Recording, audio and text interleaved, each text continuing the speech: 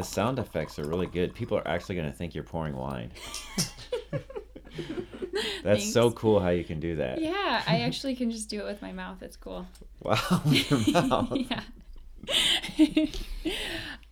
What's your favorite Christmas song?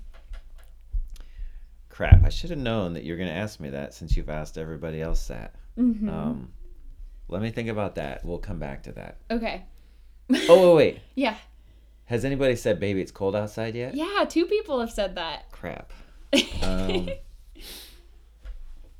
like that new one by Lauren Daigle and Chris Tomlin, Noel. How does it go? It's like Noel, except newer. So can you sing it for me? I don't remember it, but it's good. Like, is it the first Noel? Tell you what, when you edit this, just cut in a little sample of that. I can't do that.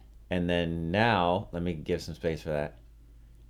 And then now say, yeah, that was so good. That was amazing. Wow. Yep, that's the one. That's the one I like. I can't use music that's licensed.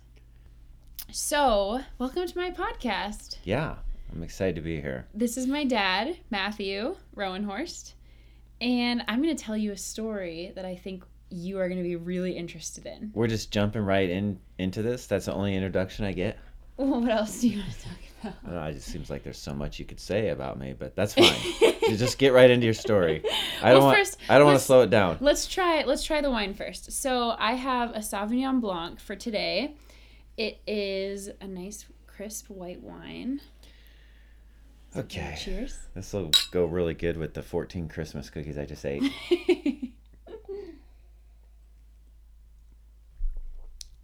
What do you think of that? It's fine. What kind of wine do you usually drink, though? I drink whatever Mom has left. So... Usually, what does she drink? The sweet stuff. Moscato. Yes. I actually bought her a bottle of wine for Christmas, and it's like this really, really sweet raspberry stuff from a local vineyard that I was like, my mother's going to love this. Yeah, anything fairly sweet. Not the dry other stuff. Yeah, this is pretty dry. I can finish drinking yours if you don't want it. And then today we have a matured Gouda. Do you want to try it? No, thank you. Are you serious? Well, I'm serious. I ate a lot of Christmas cookies while we were frosting them. I think I ate like 2. Yeah. Well, it's really good, and it complements the wine really well. So maybe all of your listeners will notice that now that you're at my house, we are using a real microphone and not a phone. And we actually have some acoustical backing behind. Indeed. So it's We don't mess around at the Rowenhorst house. No, we know a little bit about acoustics, so I didn't have very much on hand, but we made it work. I'll bet it'll sound pretty good. Oh yeah. And this will be great because a lot of my friends have been asking me if I'm going to continue the podcast after the Advent season, and I've thought about continuing the podcast, not necessarily an everyday thing like I've been doing, and it certainly wouldn't be Advent themed, but I think I'm going to brainstorm some stuff and maybe steal this microphone from you. Because your brother has this for like streaming or something, and he was really concerned that you were not going to give it back. Is it for like Fortnite? I don't know. I actually got it for my YouTube channel that I never did. So it just keeps getting passed along. Your YouTube channel for the woodworking? Well, just not really woodworking, but just anything that I wanted to do. But yeah, that type of thing. Sure. Building. Mm-hmm.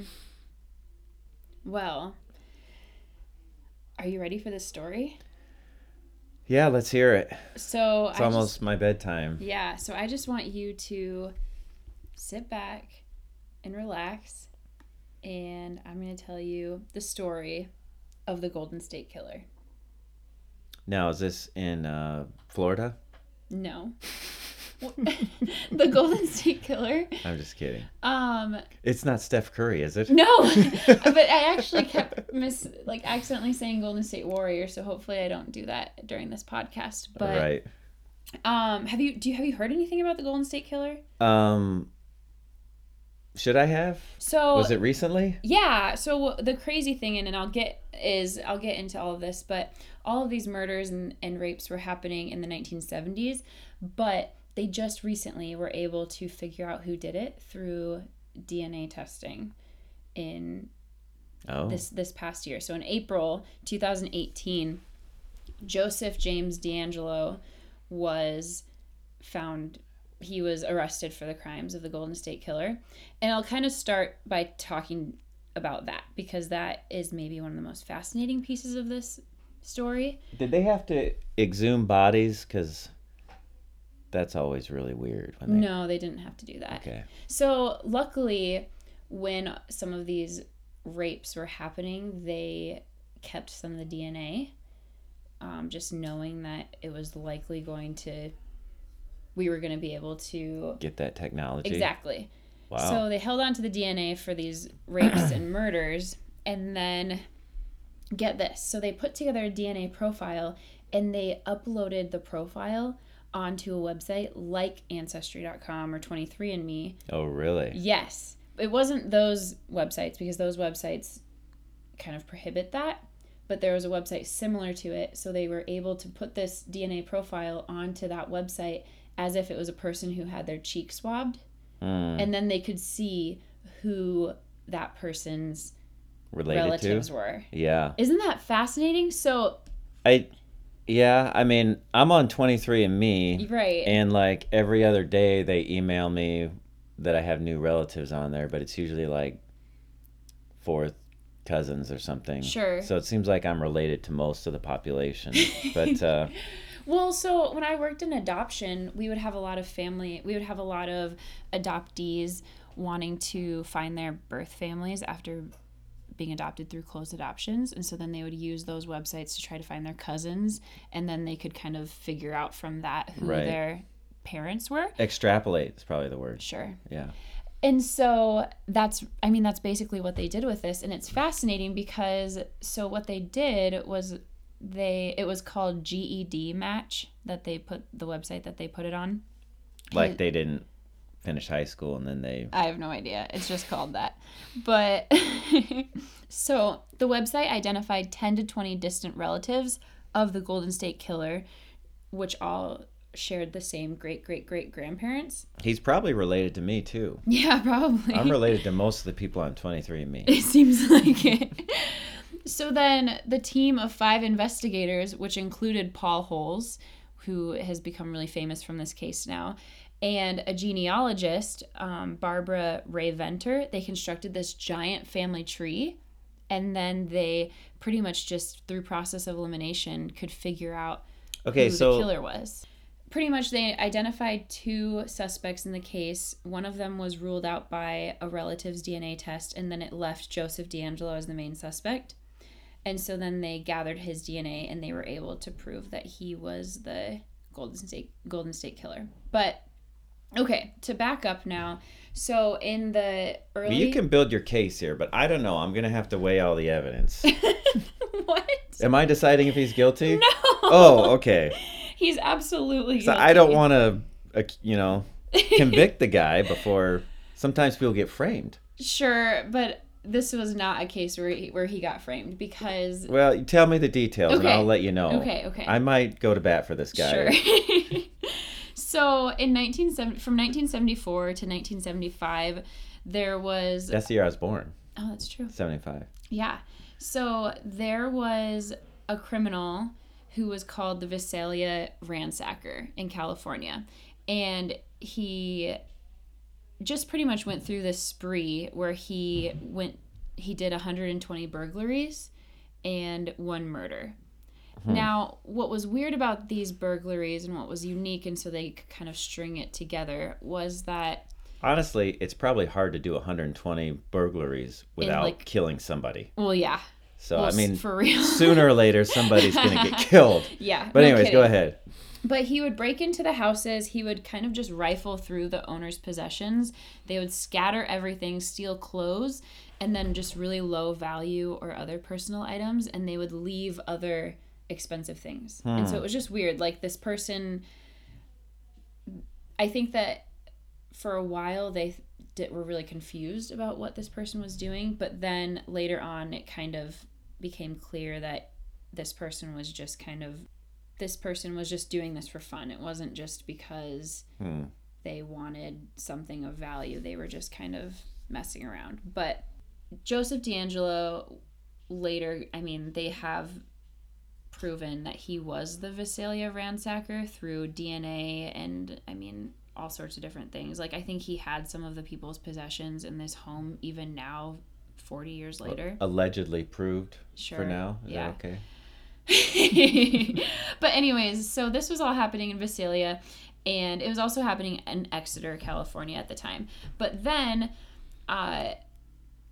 the person, so Joseph, who was doing this, who allegedly was doing this, I guess, he kind of progressed and graduated from burglary to raping. So he would break into these people's houses, and he would usually kind of prowl the property. He would frequently call the people that lived at that property to try to figure out their daily routines, and sometimes hang up or pretend to have the wrong number. And then he would break into the home through a window or a sliding glass door. He would wake up the sleeping people with a flashlight and then threaten them with a handgun. At first, he was targeting women alone in their homes, but then almost all of the ones that he did later on were all couples. So then he would... Maybe it was random. I think it was pretty random. I mean, I think he chose the houses pretty randomly. But so there's this great book by Michelle McNamara that writes about the Golden State Killer. It's called I'll Be Gone in the Dark. But this book talks about how there were all of these houses that were being built during that time that were like the single story homes, and they were all glass on the outside. Like it was just a kind of like like a very specific architecture type. Yeah. And so the Golden State Killer would always attack in these neighborhoods because, first off, there weren't second floors where people could be looking down on him. He could look through the windows pretty easily. And so and they all had relatively the same layout. They're pretty easy to scope out. Exactly. And Yeah. so most of the neighborhoods that he ransacked in or broke into and raped people in and then later murdered people in, they were all very similar. They had these types of homes in them. Can we maybe just pause here? I'd like to get like a giant bulletin board, some push pins and some yarn. Sure. Maybe a map of the area and some Yeah. pictures of the victims. Mm-hmm. And I think if I kind of made a collage and a bunch of lines with yarn, I think I could maybe kind of help put this together. Sure, yeah. So, Well, good news. There's this man named Paul Holes that already did all of this for you. oh, Yeah, he's already figured all this out. But, so I've never heard of him, but okay, I guess we'll trust him. he's a pretty big deal. Okay. But so the MO was often that he would go in, he would shine the light into the couple's eyes, wake them up, threaten them with the handgun, and then he would separate them, he would have the woman tie up the man, and then he would stack dishes on the man's back and say, if I hear the dishes move, then I'm going to kill both of you. That's brilliant. Right. So then during this time, so this is like 1975, 1976. Yep, I remember. Joseph DeAngelo was working as a police officer in this same area. So And he's friends with Paul. no, Paul Okay. is no. Okay. Am I confusing Well, you? just keep going. Just keep going. So he was working as a police officer in this area. So they would have these police officers patrolling these certain neighborhoods, and he would know what neighborhoods they would patrol, so then he would strike in a different neighborhood. So he was a cop? Yes, he was a cop. Okay. So the guy who they found that he was responsible through DNA testing, he was a cop during this time. And so that's how he knew where to strike and where to... Maybe that's why they let him in. I mean, maybe. I mean, but I think that's also one of the reasons... That's exactly what happened on Home Alone. It is They what happened. came in, they pretended thought to they be were cops. Yeah, you're they right. scoped it out. This is a copycat of Home Alone. Yeah, apparently. Well, anyways, so Joseph DeAngelo was in the Navy for several years before becoming a police officer. During all of this, when they were coming up with psychological profiles, they had said, we think that the person is connected to law enforcement, and we also think that he has a military background because he has like this crazy... Posture. he has so much Makes the patience. bed. Oh, yeah. His shoes are really clean. But he would be sitting outside these windows for hours. They would look at his footprints and know that he was sitting there for hours, waiting for everyone to go to sleep. Or he would. Did he leave people alive so they could like describe him? Yes. Okay. All of these rapes, these people lived, but then he kind of went from ransacking to raping to murdering. So it was like he just progressed and got worse as time went on. Well, you just once you do something, then you're not satisfied and you go to the next thing. Right. And so it was kind of like. But I'm gonna have to really hear some slam dunk evidence. You know, he was in the Navy, he was in law enforcement. Yeah. So, and the DNA connected him. Yeah. But who tested the DNA? Oh my gosh. Paul Holes tested the DNA. All right, well we'll get to him. So anyways, the rapist at the time, he was called the East Area Rapist, and he operated in this Sacramento County from 1976 to 1977. And at that time, he had attacked, I think he had around 50 victims, rape victims, and he left DNA for a lot of them, but then also he did it the same way in the same houses. It was like he had the same MO. So people knew that there was a rapist at large and it was the same person doing all of this. But they just didn't have the technology to test and figure out who the DNA was. Mm-hmm. And even then, well, we'll get to that. So this is kind of one of the weirdest things that happened. So at one point, he had broken into a couple's home and he was going to rape the wife, but then what happened? Objection, speculation. Oh my gosh. Well, so he was... Now you're saying what he was going to do. So he was in the home and he had tied everyone up and the man had attacked him, so then he ran out of the house and this guy riding a bike just like happened to see this happen, and so then this guy started chasing him down, and then so the rapist stole a bike, and then the other guy took another bike and was chasing him for a long time, and that guy, I think I saw that movie. But the guy that was chasing him was an FBI agent, and he was able to give some description as well. And so what's crazy too is that there's all of these like different descriptions and different photos. But he never caught him on the bike. No, he didn't. He got away. He probably got a worse bike. Yeah. Like it was probably some little girl riding a banana seat. The first guy probably got a 10-speed or something. Exactly. The other guy just picked up a little girl's bike. Exactly. But the rapist was just super particular about the houses that he targeted. Like he would watch these people for months before he targeted them, and he would, he would usually break into their house even, and then like kind of get a feel for the layout. And he was married.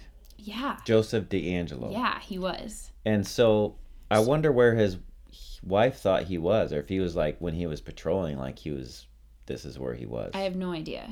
Around this time when the rapes were happening, Joseph DeAngelo actually was fired from the police department because he was caught shoplifting a hammer and dog repellent.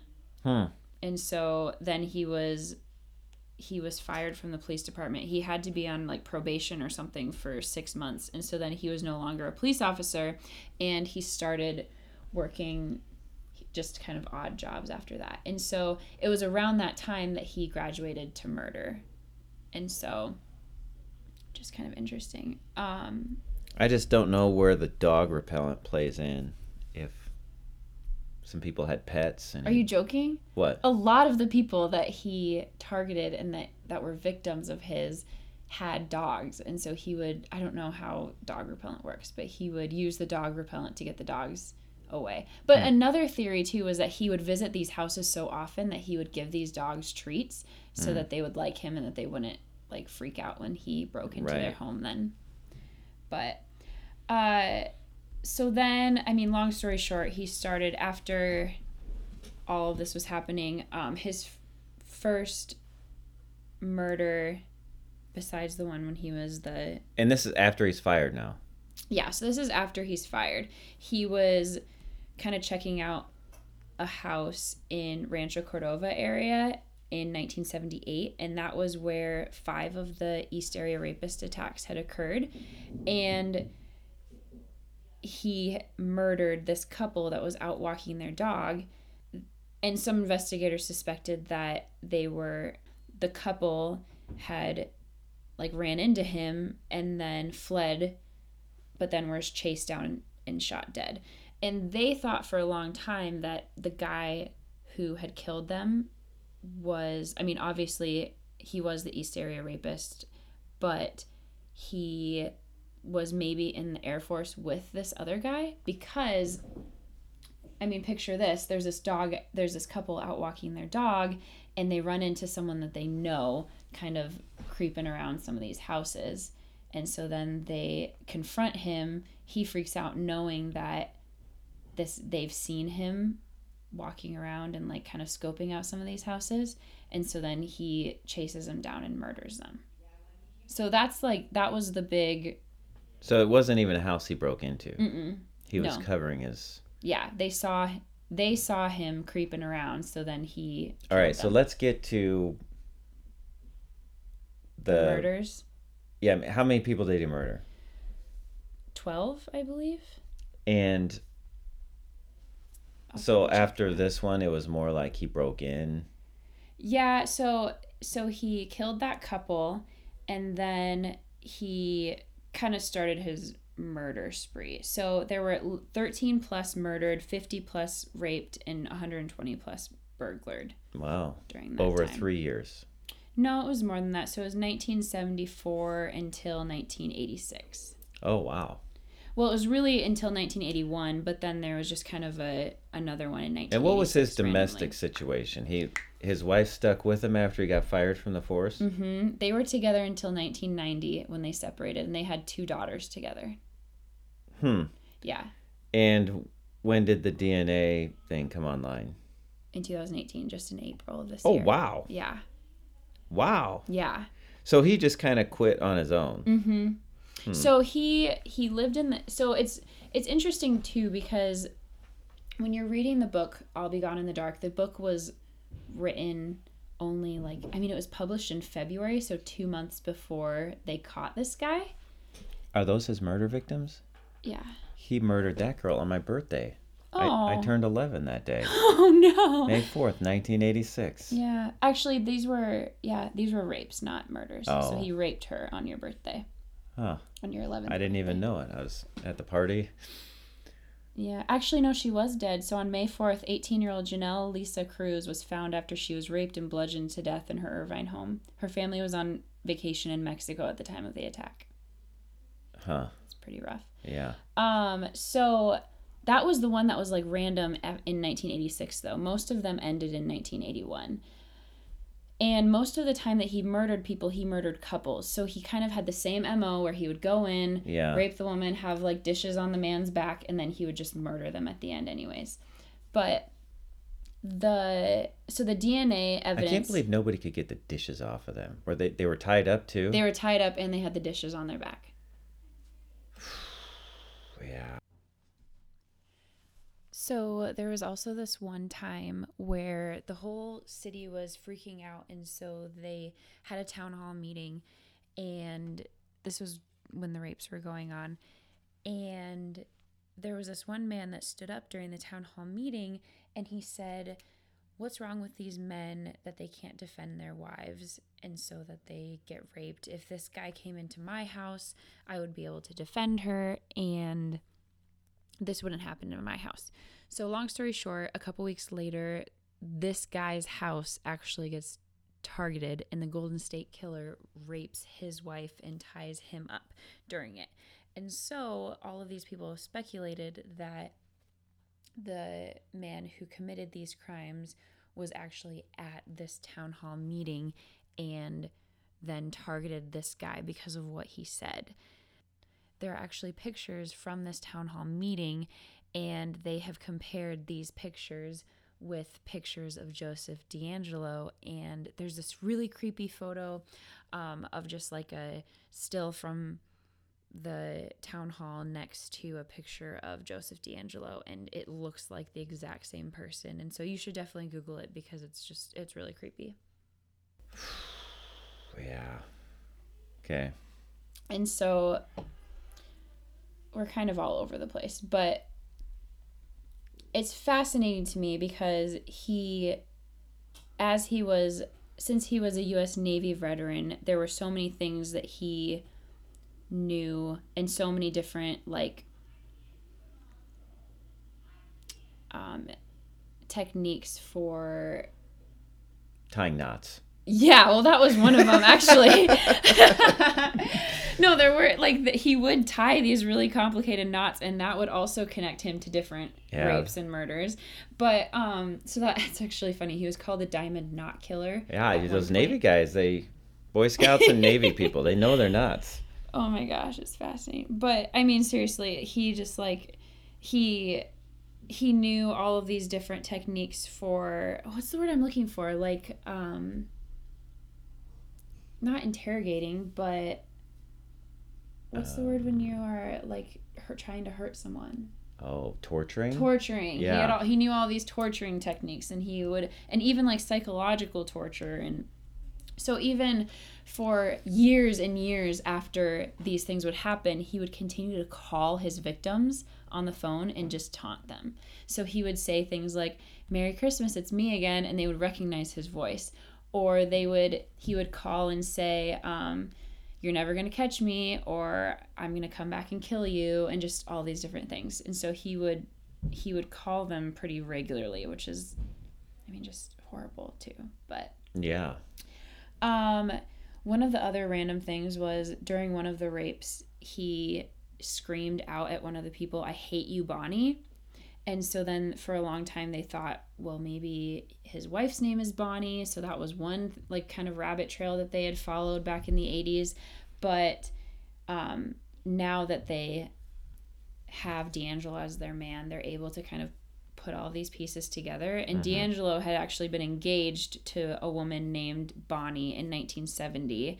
And then she broke off the engagement. And so it's just kind of random that a couple years later he screamed this during one of the rapes. But anyways, so she made a really good decision, Bonnie. Well, yeah. Yeah, so Bonnie can feel really good about her decision not marrying him. But I'm not going to go into all the details of these because they're just really horrific. But it's just fascinating how they were able to put together this psychological profile and then of who this rapist and murderer is. And then now that they have him, just seeing how spot on that profile was. Yeah. It's really fascinating just how they really got so many things So right. What was his main method of killing? He beat them to death? He usually shot them or he would sometimes bludgeon them with some sort of tool that they had there. So with one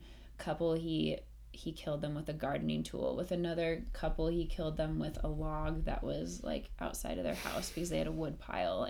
But typically he had a gun with them and usually would shot them. These are just really dark stories. It's the day before Christmas. It's Christmas Eve, and I'm about to go to bed, and you're just telling me about all these horrific murders. I just wanted to dream about, Christmas positive stuff. Yeah. But the positive thing is that he's caught and he is not going to do this anymore, and he's going to get the justice that Well, you make a compelling case. But... So, do you think he was guilty? Well, we have What about this? So, the most fascinating part is so then when they went to get him, what did that look like? They get him and he's like, "Okay, yeah, I did it." Yeah. He's like, "Hey, you got the wrong guy. I don't know what you're talking about." So the story is they initially they had a warrant to get his DNA, and so they initially had just taken his DNA off of a door handle or something at his house because they were staking out his house. And they took it. They saw it was a match, and they were like, bingo, we got this guy. So then they could go in because and they didn't arrest have him. his DNA. They had it from relatives, and they were Mhm. triangulating his DNA position in the family tree. Exactly. Huh. So then they finally got his DNA. They were like, bingo, we've got it. Yeah. And so then they went to arrest him that day, April 24th.